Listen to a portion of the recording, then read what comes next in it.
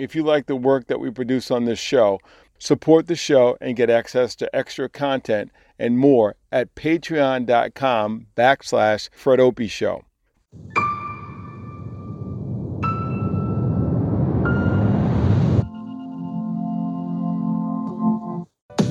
Live from our studio in Babson Park, Massachusetts, it's the Fred Opie Show, where we unpack history to positively impact the future.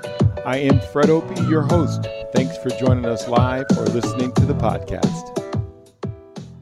In this interview I did with my father back in 2006. His father was born at the turn of the century. My dad was born before the Great Depression.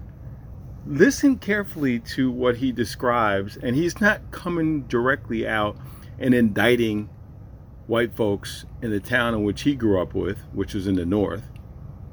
And he's not indicting Southerners where his family was from, but it's implicit in what he says.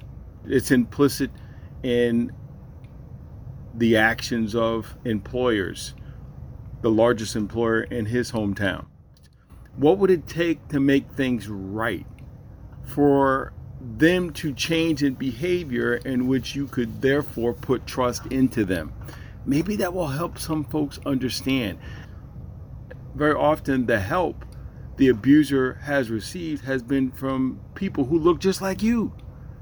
So you can't always trust folks just because they say they're black. There's enough schemers and scammers within our own community who have created abuses. So just think about these things as you are listening to this. I hope you will listen to this with your children, the next generation, so they can help put to rest some of the crap that's going on in our country right now. My father was born in 1908. He originated from the South. I knew he could drive a heavy-duty construction equipment and bulldozers. When John D. was developing Mechanical Hills, we're talking about the 1890s and the early 1900s. Black migrant workers from the South came up to work primarily for the Rockefellers because there was a lot of manual labor that had to be done. I think probably a period of maybe 50, 75 years, because it took a long time to develop that estate. It was a long, drawn-out period of time. In Terrytown, there were not too many black businesses, and I can almost count them on my hand. There were two moving companies. Mr. Edmond had a moving company, and he sold ice and he sold oil. Reverend Tyson, he had an ice business, and he sold coal by the bag. Because back then everybody had ice boxes at the candy store. My parents had a bakery down across, it was on Wildy Street. During the Depression, so I don't know how well they did because eventually the bakery closed and they went out of business. My mother always had a very presentable house, even during the Depression. She always had nice furniture. At least to me, visually, it looked nice. Compared to other people's houses? Yeah. They were renting from an apartment, a cold water flat. She had a knack of making do with what she had. She always had curtains, always changed the sheets once a week. She had middle-class values, and I think a lot of these middle-class values she got from working for as a black domestic help. My first visit down south was probably in the late 30s. I might have been about 4 or 5 years old. One of the things that caught my attention in the South was the way black cemeteries looked and the way white cemeteries looked. Black cemeteries were unkept, run down. The tombstones were all in disarray. It just looked like... Actually, the animal cemeteries up north look better than most black cemeteries in the South, especially in small rural areas. Very unkept. Well, I almost felt like I was a privileged individual leaving the north and going south. Everything was ramshacked, everything was run down there. They didn't have an icebox in the house. I'm trying to figure out how they kept their food. Most of the food was smoked. I mean, if you were prominent and halfway wealthy, I mean, you would have a smokehouse.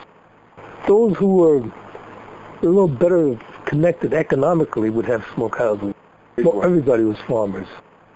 Most people were farmers, or if you were not farmers, you worked for a white family as a domestic or as a field hand. My uncle Horace, when he became an older teenager, where he could do manual work, I don't know at what age, maybe 10, 11, 12, who knows. The family didn't start eating good until their brother Horace went out and worked and did manual work for white people. And he was able to bring in, he had a little cash money and was able to buy food and so forth. Well, the majority of the food they produced was for the table. Well, it was very third world. I mean, they were struggling. I don't think anybody starved, but they probably had missed meal cramps at times, you know. It was a sense of, I have to eat this. I have to eat this. And it was like, it would be comparable to going to a third world African country and have to eat their food, you know, the way, you know, the sanitary conditions. It probably was very similar to that. My mother had an aunt. Yeah, I think she had a little bit of money. She had a lot of land too, I think. She was right in the Cloverdale. But she used to raise food and send it to Richmond. Wagon load of food. Now, she was very kind of prosperous. And she raised my mother, actually, after a while, because I think my mother's mother or father, they were having such a difficult time feeding their children. I think my mother went into her household just for survival, you know. So she had a surplus where she had a wagon. She would actually put food on the wagon, put the crops in the wagon, and take it to Richmond market to sell. My grandfather, he didn't even have a pump. Didn't have a water. He would have to go to the spring to get water. My father was able to give him enough money so he was able to buy a pump, you know, a hand pump. And I would say this is probably back in the late 40s, maybe 47, 48. The strange thing, I was talking to a guy. He lives in Peekskill, and he's from the same area. He was saying that his parents went to the spring to get water the same way. Now, you're talking, and this guy, he's much younger than me. I'd say he's probably in his 40s. Now, you're talking, this is very recent. His parents. That's where they got their water, from the spring, you know? I went in the Air Force in 51. Pretty much in Tarrytown all the way up to 51. Yeah. Did you have a sense growing up that Tarrytown was a segregated town? Yes. There were certain places you didn't go. It's an accepted thing, and I don't think it weighed very heavily on you, especially on a youngster, you know. But I knew the YMCA wasn't open to you, and I knew certain diners were not, you know, black people were not welcome. So my dad talks about General Motors, the largest employer in the town, and its custom was not to hire African Americans for anything except for menial labor, like working as a custodian. The General Motors didn't hire black people. Oh, they didn't start hiring black people until the war, the Second World War, because of the racial policies. During the Second World War, FDR, because of Philip Randolph, pressured that administration. We wanted fair employment for black people in the war plants. So after this happened, General Motors became open to black people as far as war employment is concerned, you know. But prior to that time, black people didn't work at General Motors. In the early part of the war, they primarily made vehicles, trucks and jeeps and so forth. Later on, I'd say around 43, they started making aircraft parts. And that's what my dad was working down there doing that time, around 43. General Motors, the largest employer in the town. So if General Motors has that problem and has that policy, what do you think the policy of the banks? And there weren't African Americans working as loan officers in those banks. So imagine trying to go get a home loan, invest in property, and it's that property ownership and the equity in the home that goes to allow you to sell a home and have more money to send your kids to college without student loans and debt. You see what I'm talking about here? Do you see how this stuff is cyclical and how systematic racism keeps people in terms of their mental health and their economic health, how it affects them? That's what we're talking about. Until World War II, the government had either a school or a miniature factory of some kind to teach women how to use factory equipment and so forth. And that restaurant across the street was actually integrated just by the force of will of black workers, black female workers, you know. It was like, it was understood that they had to feed these black female workers. It was more the younger cadre of women that took those jobs. Women, I'd say, been between ages of maybe 20 and 40. Well, my mother was in that age, but she had young children to raise, you know, take care of. I don't recall any restaurants that black people tried to integrate, because I think back then they knew that they were not welcome. Once in a while you hear somebody you might be called nigger or something, you know, but not as far as Physical outright hostility, you know, no. Because I think blacks were not a real social threat back then. The numbers and the climate of the country, you knew you were black and you knew you had a certain place to be, and it was just understood. But the NAACP was coming of was maturing and making its presence felt in Westchester County. I think at that time, the NAACP was really making their presence felt, and you really felt that it was a very important organization as far as black people are concerned. I think you knew what the NAACP and other organizations was doing because of the black newspaper. Not a local black newspaper, but there was a guy who lived on Mechanics Avenue.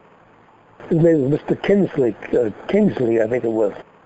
And he sold black newspapers through, you know, like the Philadelphia Inquirer and Pittsburgh Courier. He sold them throughout the Turnertown. Tribune, things like that? Yeah, Chicago Tribune. These papers came out weekly.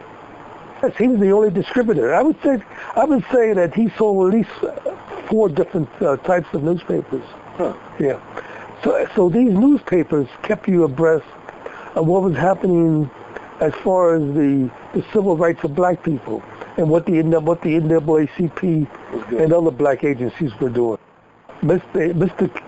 Kingsley would have a bag and you would subscribe to the paper, you know? Okay. You know? Okay. He would walk around throughout the turndowns, you know, selling papers. Basically Fridays and Saturdays.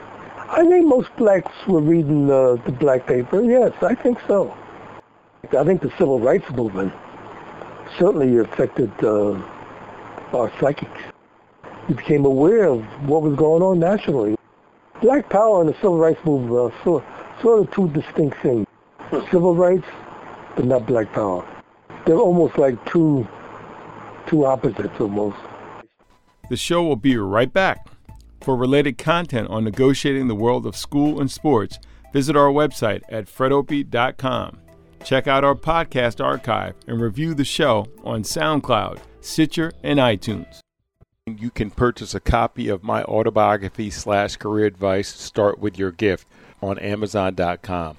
We are the sum total of the people we spend time with and the books we read. Be a difference maker right now. Purchase 2 or more paperback copies of Start With Your Gift. Give them away and make a positive impact on someone's life. The book is available in digital form as an ebook and audiobook. Welcome back to this edition of the Fred Opie Show. Live speaking event I did roughly around 2000. Unmarried at the time, ABD, all but the dissertation. And I'm teaching at a Christian school, and this is in Temple Hills, Maryland, from the Heart Church Ministries. Episcopal pastor John Cherry, who died maybe 6-7 months ago. But here's the context of the talk. So I'm there. I'm on staff as a teacher. I'm actually teaching Spanish then, writing the dissertation, paying the bills by being a teacher at this school. So you're going to hear me refer to scriptures. It should be no shock to anybody, but I'm a disciple of Jesus Christ, and I'm also a trained historian. And for as long as I can remember, I've been fascinated by revolutionaries. It probably has something to do with the home I grew up in and the fact that I had a mother who was an activist working for the NAACP. And she also was very involved in the African liberation movement, Nelson Mandela movement, you name it. My mother was involved in the movements. My mother grew up in the town of Ossining, and fellow Ossining activist Sundiata Sadiq shared this reflection about her. He writes, "My old comrade Sister Opie was an organizer supreme. When we marched on the day New York State officials violently repressed the Attica inmates uprising over horrible living conditions, Margaret helped organize a rally at Sing Sing prison. She later brought Shirley Chisholm to Ossining to speak at a large rally against police brutality during Shirley Chisholm's presidential campaign. In those days, we met at Cheatham and Smith Oil Company on Hunter Street in Ossining. She fought for a free healthcare clinic in Ossining, along with progressive healthcare professionals Dr. Cohen and Dr. Bradley Gordon, who worked closely with us activists. She was the energy behind running the Ossining Peace and Justice Center, founded by Connie Hogarth and once located on Main Street in Ossining. Today it's called Westpac and located on the campus of Pace University in White Plains, New York. Sister Opie was a special person who would rally us with song and energy to move straight ahead and not look back. Thank you, Margaret, for all you did for us to grow and create a fighting spirit in us." Growing up in a house where the poster on the wall of our bedroom, me and my brother Marshall, was the 1968 Olympics, in which you have Americans on the podium with the Black Power sign, and then they're supported by the Australian, and they're protesting. I mean, that's what we grew up with. It's not like my mother said, "You will be a revolutionary." It was just like she put it there. She led the life. My father led the life. And so I've always been fascinated. You know, in the first book that really brought me to a position of political consciousness and spurred me to go on and get a graduate degree in history was the autobiography of Malcolm X, a self-taught leader and revolutionary. And I just have been fascinated. Another person I love, and I would put her in that same vanguard as a revolutionary, is the activist, anti-lynching activist, Ida B. Wells. I wanted to name my daughter Ida. My wife was like, "Nah, that ain't happening." So as people know, there's me, Frederick Douglass Opie. I'm named after a revolutionary. Abolitionist Frederick Douglass, and then my brother Marshall, 16 months older than me, named after Thurgood Marshall, the first African-American Supreme Court judge. And then my oldest brother, Randy, named after A. Philip Randolph, who organized the March on Washington. So it was almost as though it was destined that I would grow up to be an historian and interested in revolutions and revolutionaries. And I always wondered, the question is, what is it that made somebody a revolutionary? I always wondered, why do some revolutions, why did they succeed and others fail? The context is me working at this school and speaking to the staff and faculty, because we would have these chapel services at the church. This is a big congregation. It's like, between 5K and 10K. It's actually where I met my wife. I met my wife at a Friday night Bible study at this church. And I was asked to speak, and I talked about revolutions and revolutionaries. And I talked about it in the context of a teaching that was going on at the church called The Infrastructure, in which the pastor was sharing from the book of Acts chapter 2 and Acts chapter 4, about having all things in common and trying to get the predominantly African-American congregation to get the people to come together for a greater good, collective good. It really had an important impact on me.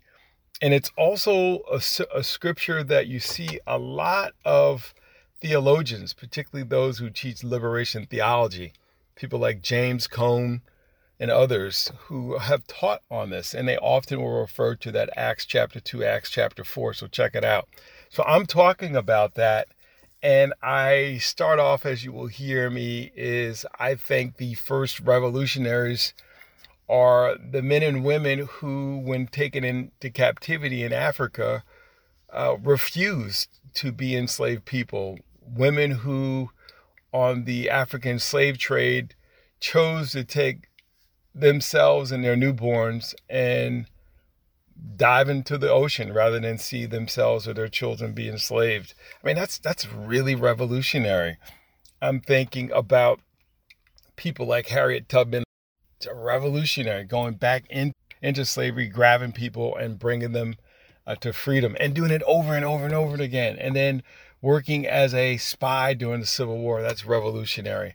Nat Turner, I mentioned, Denmark Vesey, of folks who are known for the slave rebellions they led, and then the number of slave narratives that I have read about runaways and just what they would go through.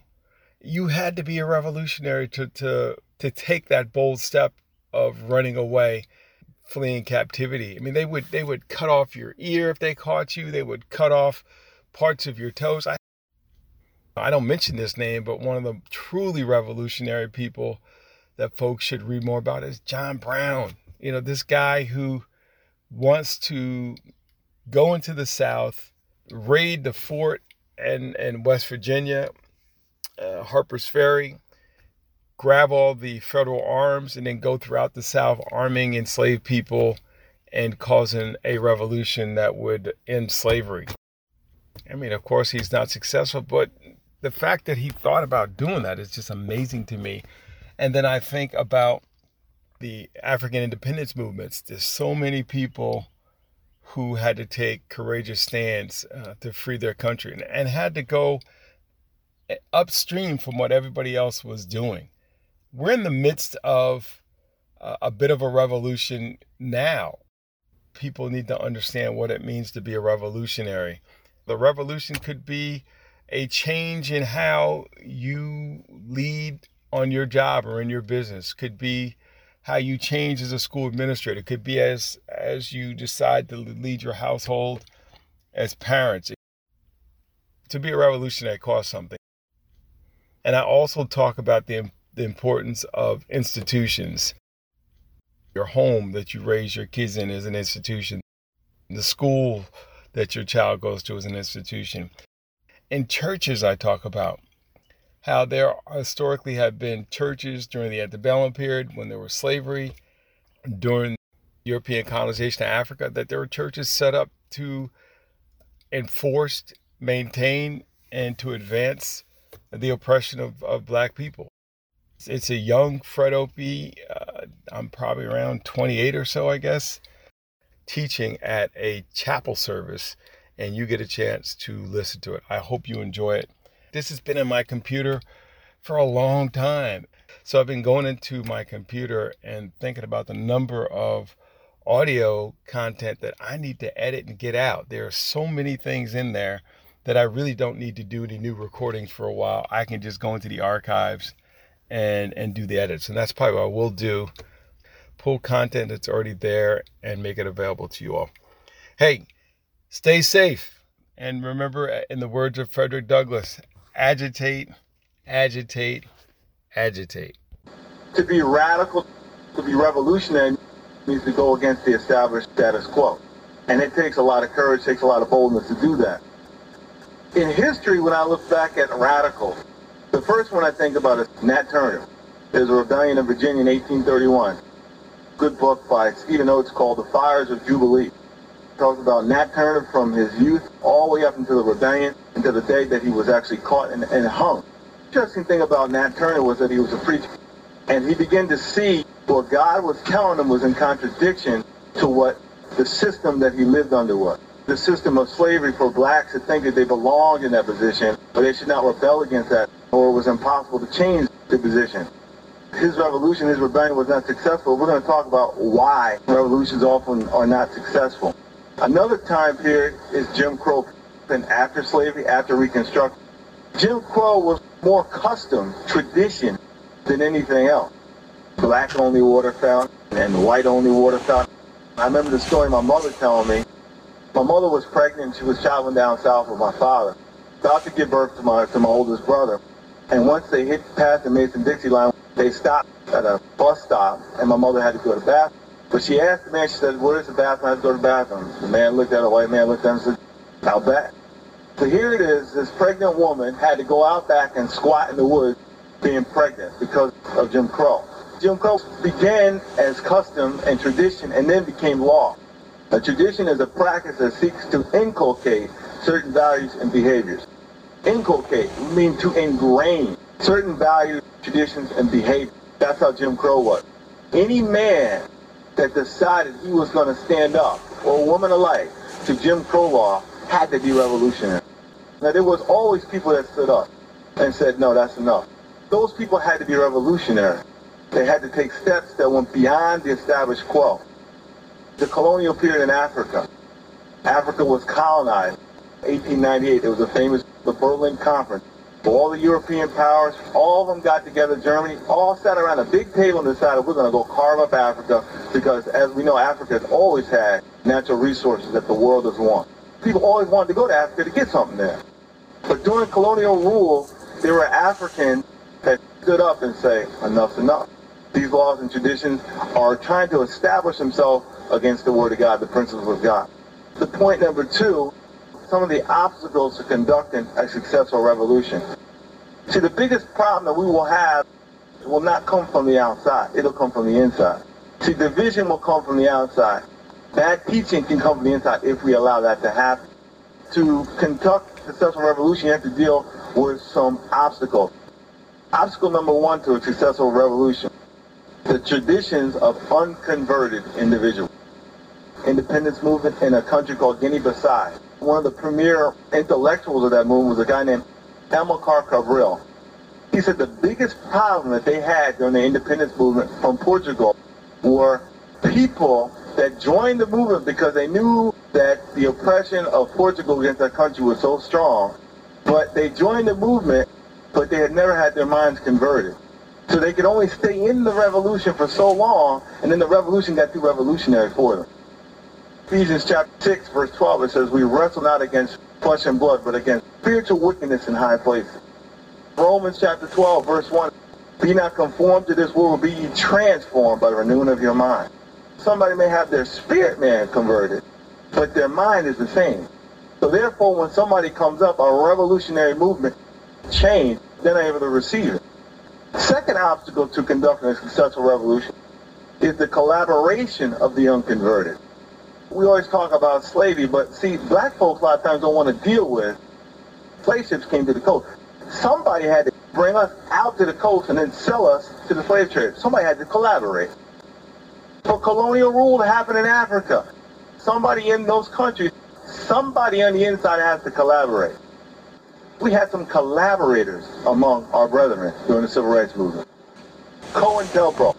It was a program sponsored by your government, your tax money. It was called the Counterintelligence Program. And one of the first things they did when the Civil Rights Movement got too hot for them were folks that laid down forever during Jim Crow and segregation started standing up. People sitting in Washington said, whoa. They said, we got to stop these folks. They developed this program, and the main purpose of the program was to infiltrate some of the Civil Rights Movement, the Black Panther Movement, the SELC, Southern Leadership Christian Conference. So they sent people in, and if you read books now, all the stuff coming out about Dr. King, how'd they find that information out? See, Dr. King's room was bugged. So one of us had to go up there and bug that room.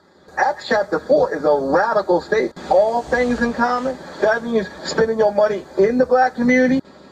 Think they're just going to lie down and let us do those kind of things? You better wake up. They're going to try to infiltrate. When you get together, they will try to infiltrate. In El Salvador, many years ago, there was wars raging in El Salvador in the 70s, and Nicaragua in the 70s. Those movements were led by local priests that read Acts chapter 4.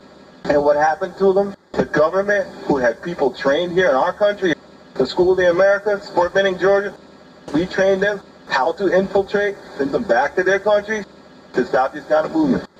This is real stuff. You know, you can only go as far as what you know. these are very real situations that are happening. So those are the two obstacles to conducting a successful revolution. To be oppressed means to be dependent, enslaved, powerless, discontent, and aching. Dependent on what? Substance abuse. It's a long way to the liquor cabinet, but it's a short distance to the candy jar. Sugar is one of the most addictive drugs around. I said drug. Sugar is what put your butt in slavery here many years ago. That's what they were selling, sugar. It's the same drug that keeps people in bondage today. Think about diabetes. What do you think is killing us as a people? Cutting off people's legs, losing people's sight. How do you conduct a successful revolution? 2 Corinthians chapter 10, the weapons of our warfare are not carnal, but mighty through God to the pulling down of strongholds. You need to cast down those traditions that have oppressed you. Oppressed your spirit, your soul, and your body. Our minds are so screwed up. Drop Squad is a movie where all these Uncle Tom brothers that were supporting the system that was oppressing black people, and they would catch these guys and bring them to like this boot camp or reprogram, because we need to get our minds renewed. We need to cast down traditions that are oppressing us. What's oppressing your spirit? I call it the colonized church. The church that's supporting the revolution, and then there's the colonized church. Colonized church, you come there, you get happy, you smile at everybody, and you go home and do the same thing you did all week to keep you in oppression.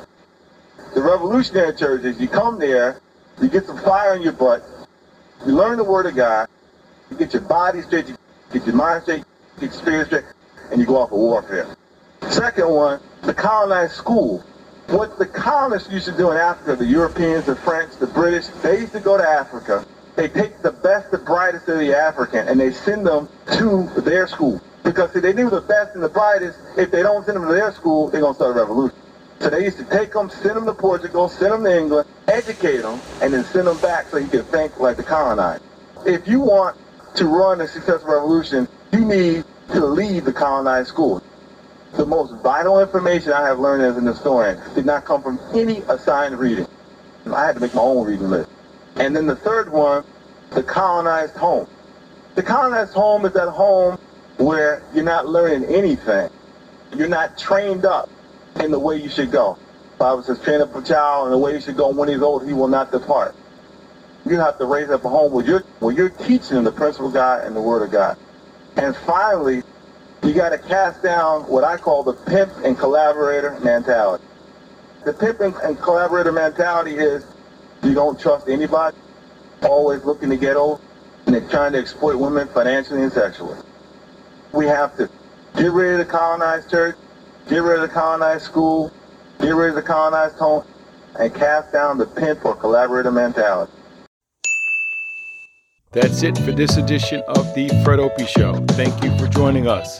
Check out the show archive at FredOpieSpeaks.com, as well as our books and other content. Follow us on Twitter, Instagram, and Facebook.